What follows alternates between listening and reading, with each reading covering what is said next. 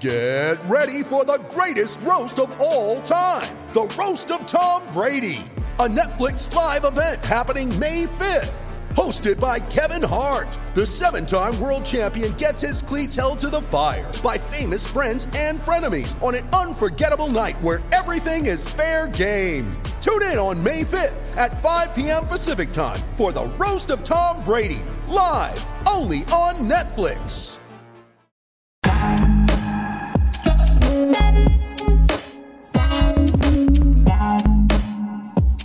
Happy Saturday, everyone, and welcome to another weekend edition of Fearless with Jason Whitlock. The recap of the Firestarters. On Monday, we were off. We honored our fallen soldiers, the men and women who sacrificed everything for American freedom. We can't say thank you enough, but we came back on Tuesday trying to thank you and trying to explain to our viewers and listeners how we've switched from a culture of gratitude to a culture of entitlement. And you can see that in Memorial Day, which was actually started in 1865 in South Carolina by black freed slaves who were so thankful for the Union soldiers that sacrificed for them. They started the Memorial Day tradition. I expound on that in Tuesday's Firestarter. 157 years ago, freed American black people inspired the Memorial Day celebration.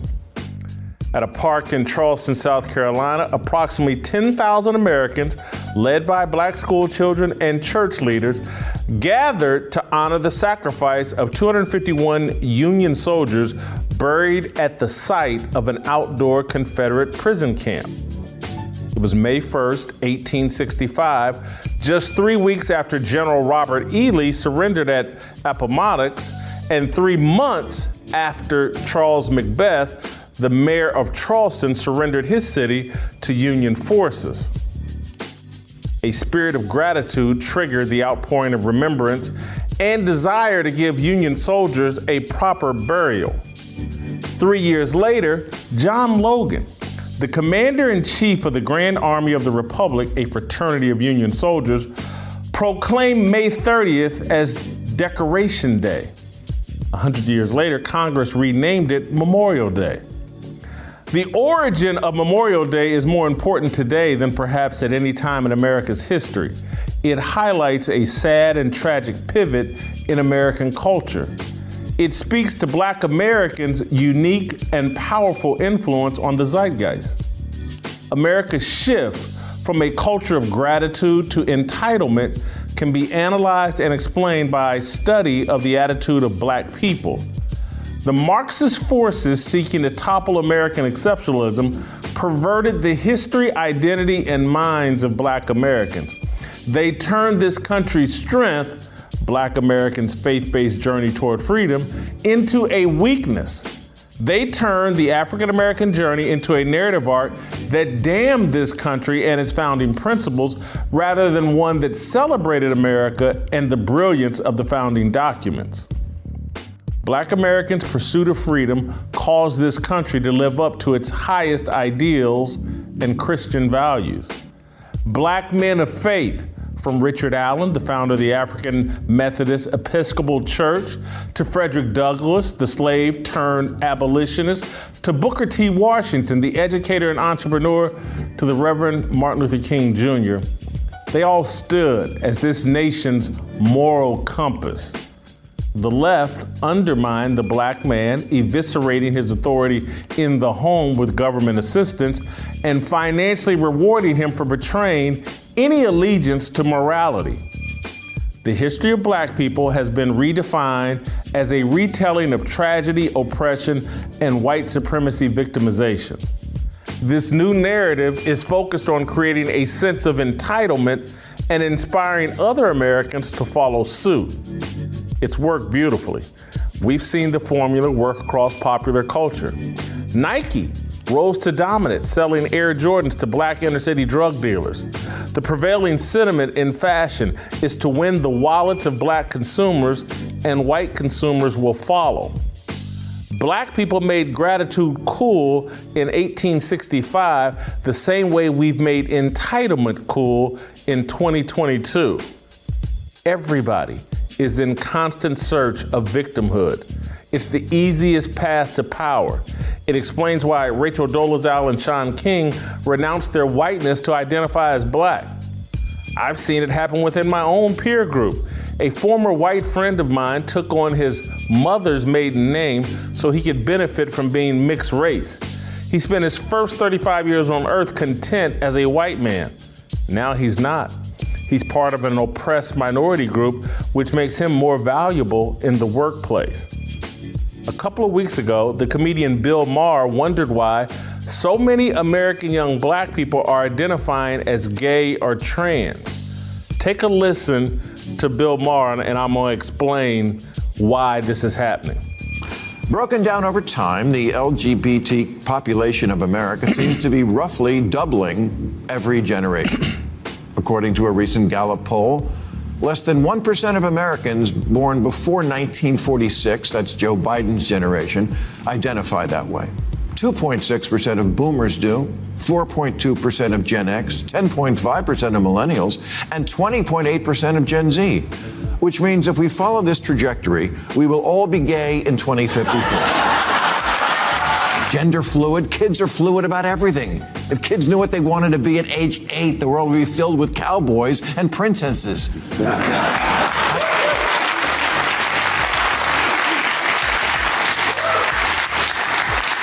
I wanted to be a pirate. Thank God nobody took me seriously and scheduled me for eye removal and peg leg surgery. It's not a mystery. Being gay, being trans, being bisexual, being some other identity than white has benefit. Being gay, being trans, it qualifies you for entitlement. Entitlement is the ultimate goal of American culture right now. Victimhood and entitlement. If you're a victim, if you're a member of an oppressed group, you're entitled to sympathy, jobs, promotions. Hey, my God, you're transgender? Let's make you the assistant health secretary. Hey, you're gay? Let's make you the head of transportation, the secretary of transportation. It's not a mystery what's going on here. We've been incentivized to adopt all these different identities in search of entitlement. Gratitude is out the window. Americans are in a race for privilege. We used to race towards freedom, and we were extremely thankful for the men who protected it. Now we're locked in a death race for the undeserved privilege we think someone else benefited from, a privilege we pretend we despise. We don't despise privilege, we covet it. Worse, we don't recognize or honor the privilege of being born an American. Instead of falling to our knees to thank God for raising ancestors who sacrificed everything for our freedom, we waste our time on social media trying to analogize our oppression to people who actually suffered injustice. That's how a millionaire Major League Baseball player feels racially insulted when an opponent calls him Jackie Robinson. That's how LeBron James decided someone spray painting the N-word on his back gate of his mansion in Brentwood made him feel like Emmett Till's mother when she discovered that her 14-year-old son in 1955 was brutally beaten and killed. LeBron James analogized himself to Emmett Till's mother. This is lunacy, but this is what this entitlement and privilege has done to us. The desire for entitlement and privilege is yet another sign of our cultural decay, our secular pivot. We've abandoned our biblical values and principles of gratitude and forgiveness and adopted entitlement and privilege. Memorial Day has far less meaning today. Many Americans don't even know its purpose, the celebration of servicemen lost in battle. Another leftist comedian, Jon Stewart, complained this weekend about our lack of reverence for Memorial Day. He said, quote, It's hard not to be here today and not get frustrated again, because as I look out in the crowd, I see the same thing I always see, veterans and their families and caregivers. But where are the American people? This is Memorial Day weekend. The American people are somewhere feeling sorry for themselves. The American people are preparing for Juneteenth, the national holiday in remembrance of the George Floyd riots. That's sarcasm. Actually, Juneteenth is a remembrance that black slaves in Texas were the last to be freed by Union soldiers. It became a national holiday 2 years ago in the aftermath of George Floyd. Juneteenth is a celebration of oppression. Memorial Day is a celebration of sacrifice and an expression of gratitude toward those who made that sacrifice. All right, hopefully you enjoyed that. And on Wednesday, I gotta say, we just had some fun. We had fun talking about Top Gun Maverick. Top Gun Maverick, the #1 movie in America. Tom Cruise, it looks like, may end up being his most successful movie ever. I'm the wet blanket. We Pastor Bobby, Pastor Anthony, TJ Moe, they all love Steve Kim. They all love Top Gun Maverick. I'm kind of a wet blanket. You know, it was a good burger. It's a good McDonald's burger. I like McDonald's, but it wasn't a steak meal. All right, take a listen. Anthony, you really came at me the way I thought Bobby would and still might, in terms of, like, there were underlying themes being expressed here that I wasn't aware of, could care less about, even with the I get it, you get the explanation. I just would have done it differently. But that does lead me back to just a little bit of a biblical point of view on the show, Bobby, that I do that I think Anthony has certainly taken us down that path. And you and I, in talking yesterday or the day before, most of Western civilization literature and art is based on biblical principles. Yeah, so there's a book that came out several years ago by a guy named Northrop Frye called The Great Code. And he argues that behind all the great literature in Western civilization is the story of the Bible. There's also Joseph Campbell tries to draw this out. He's a scholar talking about literature. And then recently, Jordan Peterson. And I'm a bit of a Jordan Peterson fanboy because Jordan Peterson keeps telling everybody that the Judeo-Christian foundations of our culture are important, and that there are all these assumptions that we're living by that we're throwing off, and we're going to pay a price for it. And this movie epitomized that for me. And let me just tell you the 5 ways how. So when you think of this archetype theme of the Christ-like figure in a movie, and by the way, the Bible teaches that, there's 5 themes of the Christ-like figure in a movie. So the first one is that he's a good man. So much of today is nobody's good anymore. Everybody's just different version of terrible. So it's a good man. There's a big challenge. He accepts the role of saving others. He's willing to sacrifice and die for others, and he saves them. And again, what's Tom Cruise doing? In the movie, he's a good man. There's a big challenge with this nuclear plant. It's going to take a lot of sacrifice and danger. He's willing to do it to save others. We actually think he dies, but he doesn't die. He lives, and he ends up saving others.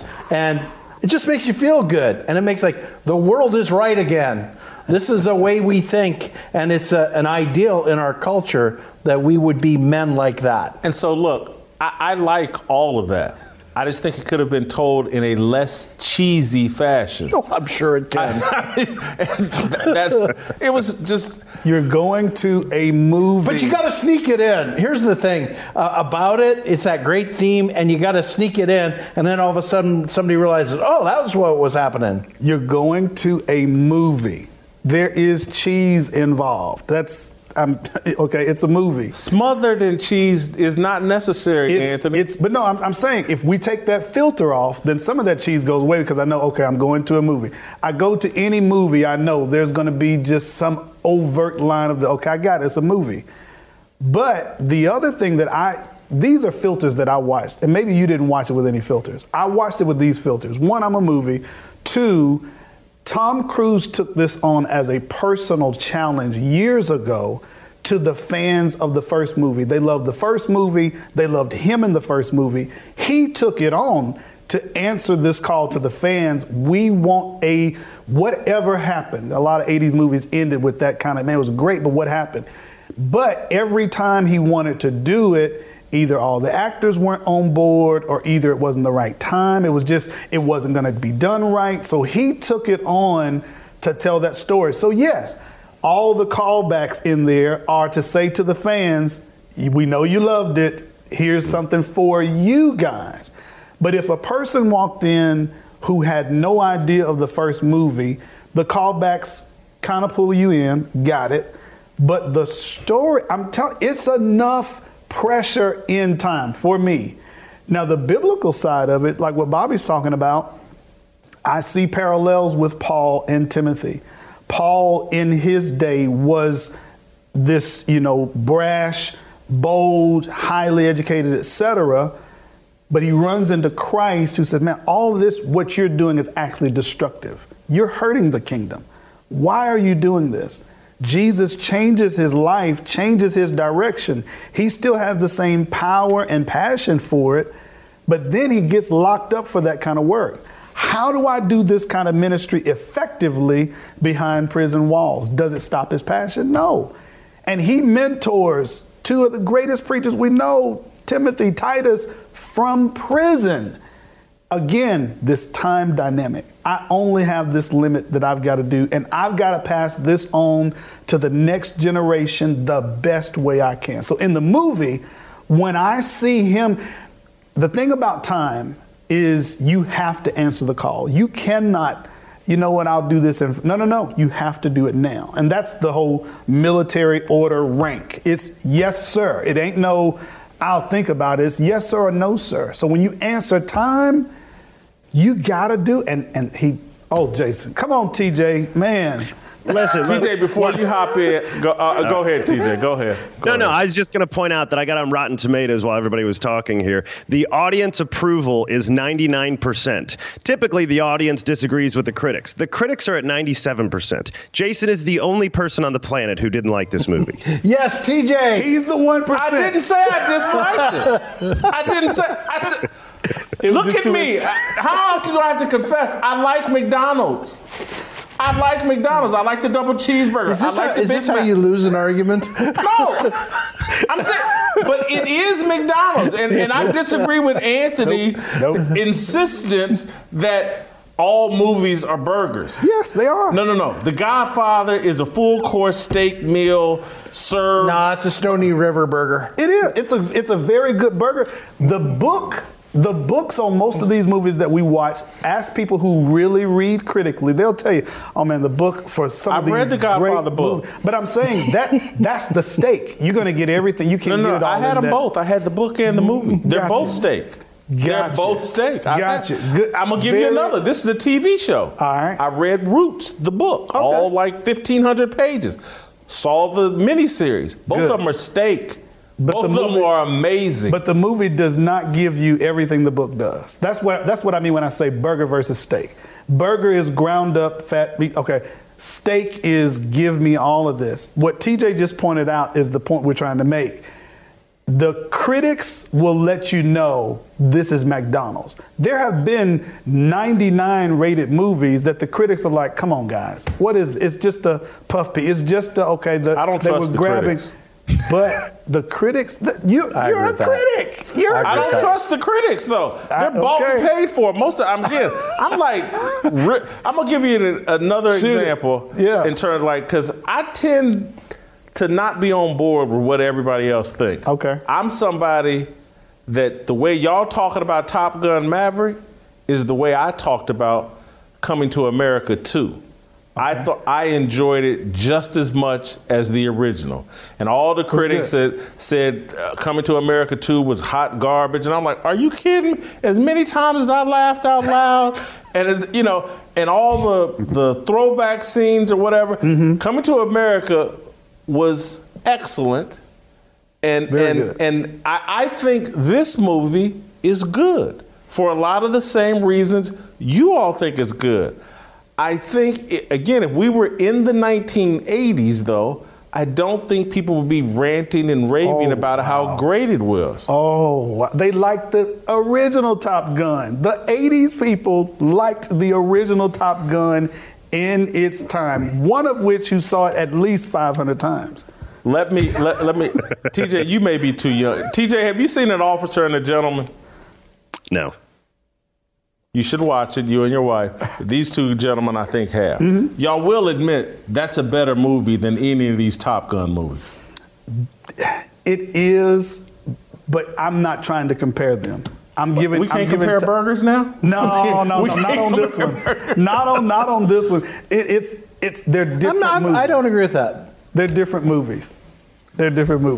But you don't agree with what? That An Officer and a Gentleman isn't a better movie than this cheesy Top Gun? That's correct. That's correct. Bobby, cut it out, man. You didn't watch it. You did. I watched Top Gun, the original, this morning. Watch this. The scene where they had to get this training, they didn't. They failed miserably. And when they failed, he asked them, he's like, what happened? And before they could get their excuse out, he says, don't tell me, tell their family. Like, this is life, death, critical. And it's a bother for him to have to do it because, man, I'm a maverick. You see that from the opening scenes. But I'm now, because of my life on the line, mortality, mentorship, my life is on the line. I have to conform to this because my life and my acceptance of this call has a direct impact on your life. That's the same passion that I flow with through ministry. I have to meet, yes, my marriage, my family, my kids. I got to get this right with God because what word He's put on my life and in my heart, I'm sharing this, and this has an impact on the souls of everybody that I encounter. So this is serious. It's that kind of life and death. I see that kind of parallel in that scene. And if you fail at it, it has implications beyond your life. That's critical. Can I jump in real quick? So Rocky's first fight with Apollo had great implications. That's a great movie. It's a good movie. Rocky is a great steak. This was a double cheeseburger from McDonald's, but go ahead, TJ. Because I'm really gonna put Bob in his place with my next comment, because Bob just doesn't know anything about movies. But go ahead, TJ. Well, I may not either, but I do think we should judge movies based on their time. And some of those movies, when they were made, had to actually compete with other good movies. And so, Forrest Gump is one of my favorite movies, but it was only number one for a short time because there were so many good movies coming after it that it lost its top box office spot, had to regain it, lost it again, had to regain it. Right now, we are so desperate for good movies. I actually wonder if there's going to be a bit of a cultural impact here that you can see just go back to the basics of what makes a good movie, and the box office can do 160 million in 4 days. I want to just clear the air here and give everybody a little perspective here on who we're listening to. Bob knows virtually nothing about movies. His favorite movie of all time. Listen to Bob's favorite movies of all time. It's a Wonderful Life, Gladiator, Predator, Transformers, Dark of the Moon, James Bond, Skyfall, and Thelma and Louise, I think, was number 6. That last one is not true. I mean, You asked me this morning, and that was my quick list. Oh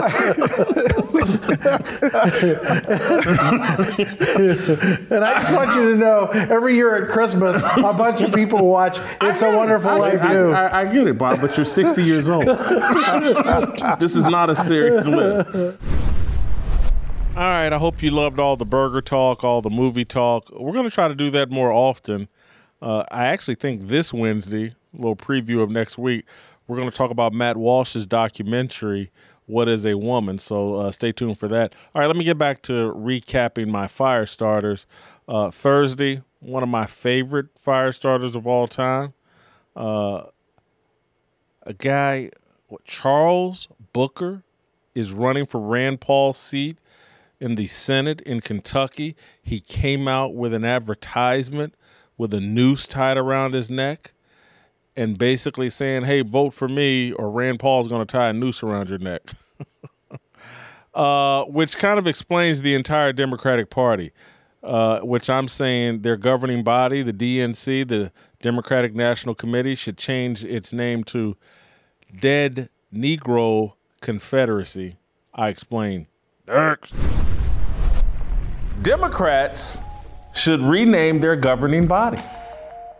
The Democratic National Committee, established in 1848, in no way reflects the modern platform, agenda, and strategy of the party. I got an idea. The Dead Negro Confederacy more accurately characterizes the political party obsessed with George Floyd, Breonna Taylor, Ahmaud Arbery, the 1921 Tulsa Massacre, and 70-year-old racial lynchings. Dead Negroes fuel the DNC. Yesterday, Charles Booker, a Senate candidate running for Rand Paul's Kentucky seat, released a 72-second ad featuring a noose tied around his neck. In the ad, Booker claimed mobs lynched his ancestors. Via Twitter, he stated 3 of his uncles were lynched in Kentucky, writing, quote, lynching is a tool of terror. It was used to kill hopes for freedom. In Kentucky, it was used to kill 3 of my uncles. In this historic election, the choice is clear. Rand Paul may want to divide us, but hate won't win this time. It's time to move forward together. I mean, I just can't think of a more unifying message than that, than wrapping a noose around your neck and bringing people together. I mean, this Charles Booker, I mean, he is the great unifier. Let's check out his full commercial so you can see it for yourself. The pain of our past persists to this day. In Kentucky, like many states throughout the South, lynching was a tool of terror. It was used to kill hopes for freedom. It was used to kill my ancestors. Now, in a historic victory for our Commonwealth, I have become the first Black Kentuckian to receive the Democratic nomination for U.S. Senate. My opponent, the very person who compared expanded health care to slavery. The person who said he would have opposed the Civil Rights Act. The person who single-handedly blocked an anti-lynching act from being federal law. The choice couldn't be clearer. Do we move forward together, or do we let politicians like Rand Paul forever hold us back and drive us apart? In November, we will choose healing. We will choose Kentucky.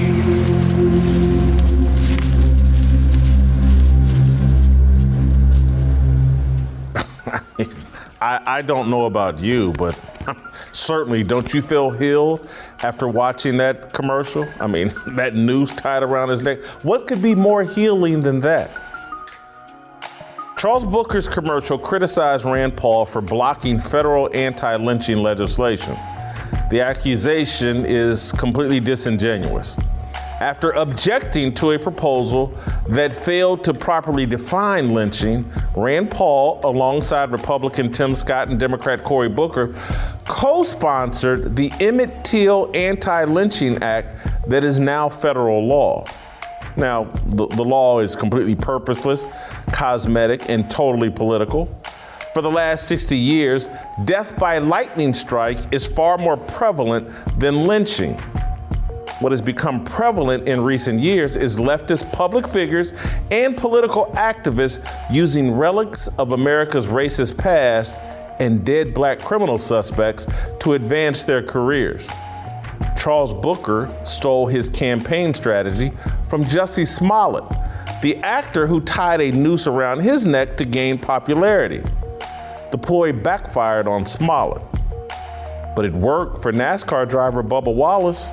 Wallace rose from obscurity and a lack of sponsorship support on the ridiculous insinuation that a garage door rope was really a threatening hangman's noose. 2 years ago, Charles Booker thought he could ride the momentum of Black Lives Matter and his participation in Breonna Taylor protests to challenge Senate Minority Leader Mitch McConnell for his seat. During his bid for the Democratic nomination, Booker ran a more traditional campaign. He espoused stereotypical far-left, Bernie Sanders-approved political policies such as universal health care and the Green New Deal. Booker failed to get out of the Democratic primary. He lost to Amy McGrath, who lost a relatively close race to McConnell. Here's what Charles Booker sounded like just 2 years ago. Check this commercial out. You know the name of the man I'm talking about, but he doesn't know your name. He doesn't see you in the hospital bed or the checkout line or at the safety drills in your classroom. He doesn't see you at all. How many times are we going to reelect politicians who don't laugh at our jokes, who don't sing at our churches, or who wouldn't call to show us support when we get laid off or get in a car wreck? He doesn't need hope or faith. He's got money and power. And the more power he's won in Washington, the more we've lost in Kentucky. This millionaire friends mine our land, our labor, without paying a living wage. He denies climate change, and he denies us a future. And this man knows more than anybody how to work the system in Washington. He's the architect, but he's done nothing for Kentucky because he's not your neighbor. He's not your brother. He ain't even from here. So I grew up in the west end of Louisville. I live in 40203, the poorest zip code in the state. And growing up, I remember so often my mom would go without eating dinner just to save food for me. But I still went to school hungry and tired sometimes. I lived that. And I knew it didn't have to be that way. So I had faith that things could get better. I had faith because I saw my grandparents opening up their homes to foster care. I saw my neighbors fighting back on the picket line. And I saw my uncle become an advocate after my cousin was murdered. Teachers, students, union leaders, we're all believers. And my mom always told me that if you have faith just the size of a mustard seed, you can speak to a mountain, and that mountain has to move. I'm not the alternative to Mitch McConnell. We are. This isn't the type of deal where someone can just run for office or someone can just ask for your vote. Nah, I'm asking for that kind of perseverance you only find in Kentucky. I'm asking us to build that kind of community you only find in Kentucky. Kentucky needs a movement, and we need to start talking about our dreams again. We need a Green New Deal to create thousands of good jobs right here in the Commonwealth to help us do what we do best, take care of one another. We can guarantee new jobs for teachers and nurses, build new hospitals and schools, and we can win Medicare for all so that nobody has to die because they don't have money in their pocket. We can win real democracy in Washington and the workplace. And when we win, we show that something new is happening in Kentucky. Because we're not a joke. We're not a tragedy. I know Kentucky is the future, and America should follow our lead.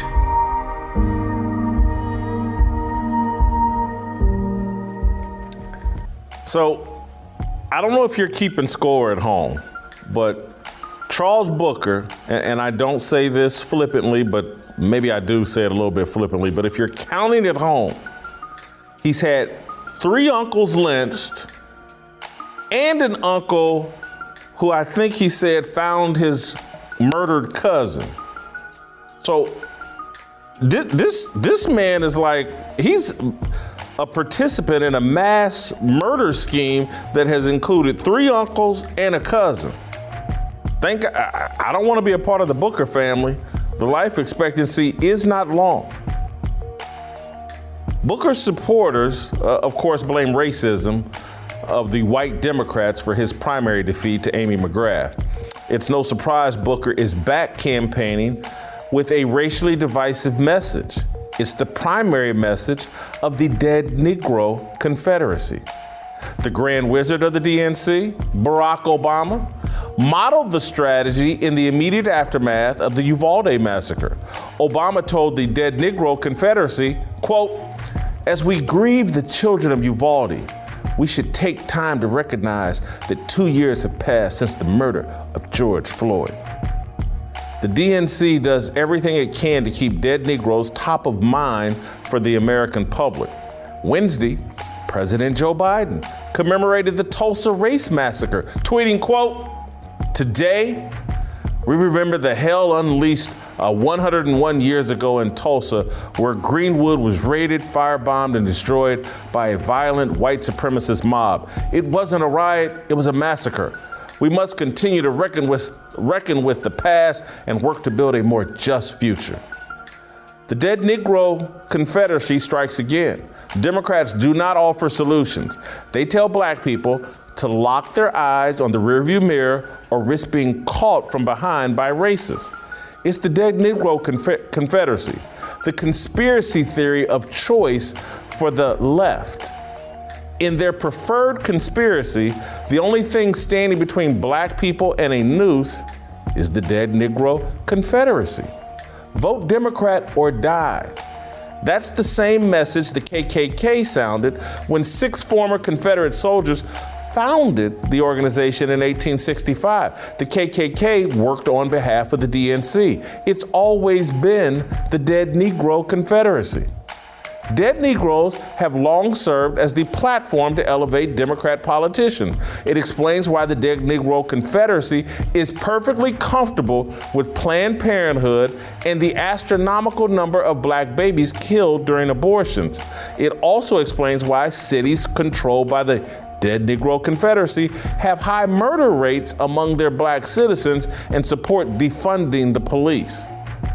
The Dead Negro Confederacy strives to make black people vulnerable and dependent on the goodwill of government. The DNC is against self-sufficiency and self-defense. It has pitted law-abiding black people against law enforcement by convincing black people that we're all George Floyd, Breonna Taylor, or Emmett Till. Truth is, we're not. Tamir Rice is not analogous to Emmett Till, a 14-year-old brutally killed in 1955 after a white woman accused him of untoward behavior. An over-aggressive police officer made a tragic decision to shoot Rice while the 12-year-old was holding a toy gun. The only people who should worry about dying the way Floyd did are people who regularly use fentanyl and think it's wise to disobey police officers for 20 straight minutes. If you're a woman who believes you could be killed in a similar fashion to Breonna Taylor, I strongly urge you to get a new boyfriend. Ditch him for a man strong enough to leave you in the bedroom while he checks on the trouble at the front door, and one smart enough to not indiscriminately fire his gun at police or intruders on the other side of the door. Everyone else should be asking themselves what they find so redeeming about the Dead Negro Confederacy. Perhaps it's the organization's position on climate change.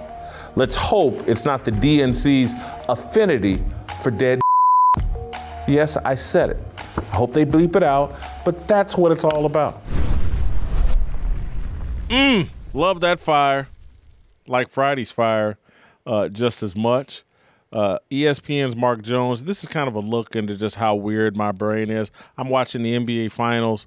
Mark Jones irritates me in the final seconds by bringing up the insurrection in a crazy way. And so I just talk about how the social media matrix fries all of our brains, lives off dishonesty, disinformation, division. Check out this fire starter. The problem with Northern California social media apps is they reward the inept, the dishonest, the insecure, and the power hungry. They incentivize values and characteristics that contradict America's best ideals for success. There's no advantage to proper grammar and punctuation. The same can be said for informed opinion or researched information. The apps embolden the illiterate and uninformed. They bait illogical and deceit.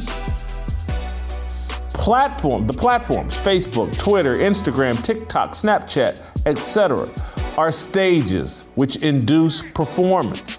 Performance is an inauthentic act disguised as authentic. The lifeblood of social media is inauthentic acting, which is another way of saying disinformation. Chew on that for a moment. The apps trying to police disinformation depend on it. Social media is the Matrix, the wonderland dramatized in the Matrix movie series. Now, you won't believe when I started thinking about all this. It was all late last night during the final minutes of the Boston Celtics 12-point victory over the Golden State Warriors in the NBA Finals. Boston guard Marcus Smart drained a baseline three-pointer to give his team a 114-103 lead, provoking ESPN broadcaster Mark Jones to shout, "The Celtics have stormed ahead. The insurrection has them leading by 11. Listen for yourself. The Celtics have stormed ahead. This insurrection has them leading by 11. Now, I'm laying in bed. I'm peacefully watching a basketball game. Why would a sports broadcaster calling the NBA's most important event inject divisive politics into the broadcast? Why would he in any way take the viewers' minds away from the players on the court and divert attention to politics? The only explanation is the social media matrix. Jones cast himself as Neo or Morpheus or Trinity in the latest Matrix reboot. The Matrix, Insurrections. In Jones's version of the Matrix, he chooses the blue pill and remains in the fantasy world maintained via Twitter. Like many public figures, content creators, and influencers, Jones prefers the Matrix over reality. He's insecure, phony, dishonest, and power hungry. The social media matrix blesses and curses his career. Without it, Jones would not be filling in for COVID-positive teammate Mike Breen during the NBA Finals. Because of it, ESPN surrendered to the diversity, inclusion, and equity gods and paired Jones with Mark Jackson and Lisa Salters for an allegedly history-making all-black broadcast team for Thursday's Game 1. The Matrix rewards racial politics, but at what price? The price is the curse. Jones has had to abandon reality and adopt a racially and politically polarizing persona that betrays his real life.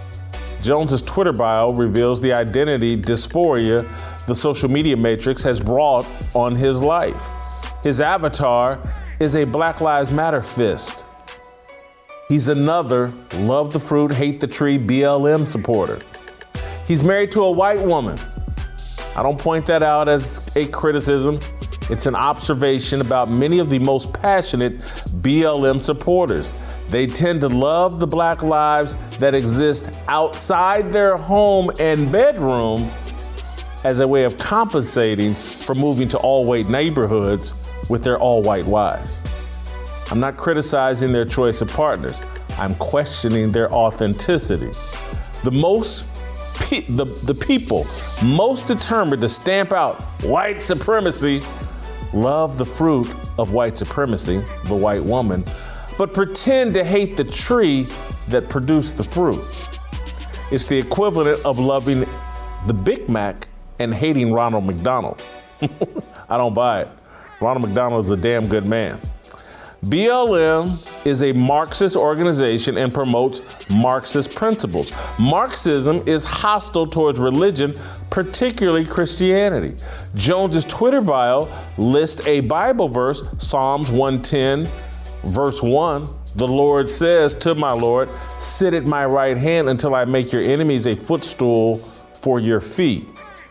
So we can assume Jones is a man of some religious faith. That faith should cause him to reject Black Lives Matter. All lives matter to Christians. The Bible never addresses race or racism. Race should be inconsequential to a Christian. It appears Jones struggles with idolatry, the root of all sin. He suffers from racial and political idolatry. His dominant Twitter image is a picture of himself with President Barack Obama. The social media matrix has tortured Jones's mind to the point of delusion. 2 years ago, at the height of the St. George Floyd celebration, Jones tweeted, quote, Saturday at my football game, I'll tell the police officer on duty to protect me. He can just take the day off. I'd rather not have the officer shoot me because he feared for his life because of my black skin or the other dumb ish. I'm not signing my own death certificate. Jones followed that doozy of a tweet with another one saying, quote, police never saved me, never helped me, never protected me, never taken a bullet from me. They pulled guns on me, never kept me safe in a protest, never stopped the racists from taking my Black Lives Matter flag off my house. I could do without them. Breonna Taylor, defund 12. Oh, I'm sorry, hashtag Breonna Taylor, hashtag defund 12. Now, in previous years, before the death of St. George Floyd, Jones had tweeted out pictures of himself with white police officers, thanking them for providing him escort to and from games. Mark Jones is a social media activist. He performs for social media clout. The apps are the enemy of truth and authenticity. Disinformation and division fuel the platforms. That's what I was thinking about at the end of Game 1 of the NBA Finals. I know I'm really weird. All right. That's it, and that's all for us this week. Hope you enjoyed it. We'll be back next week with some more great shows. Enjoy your weekend.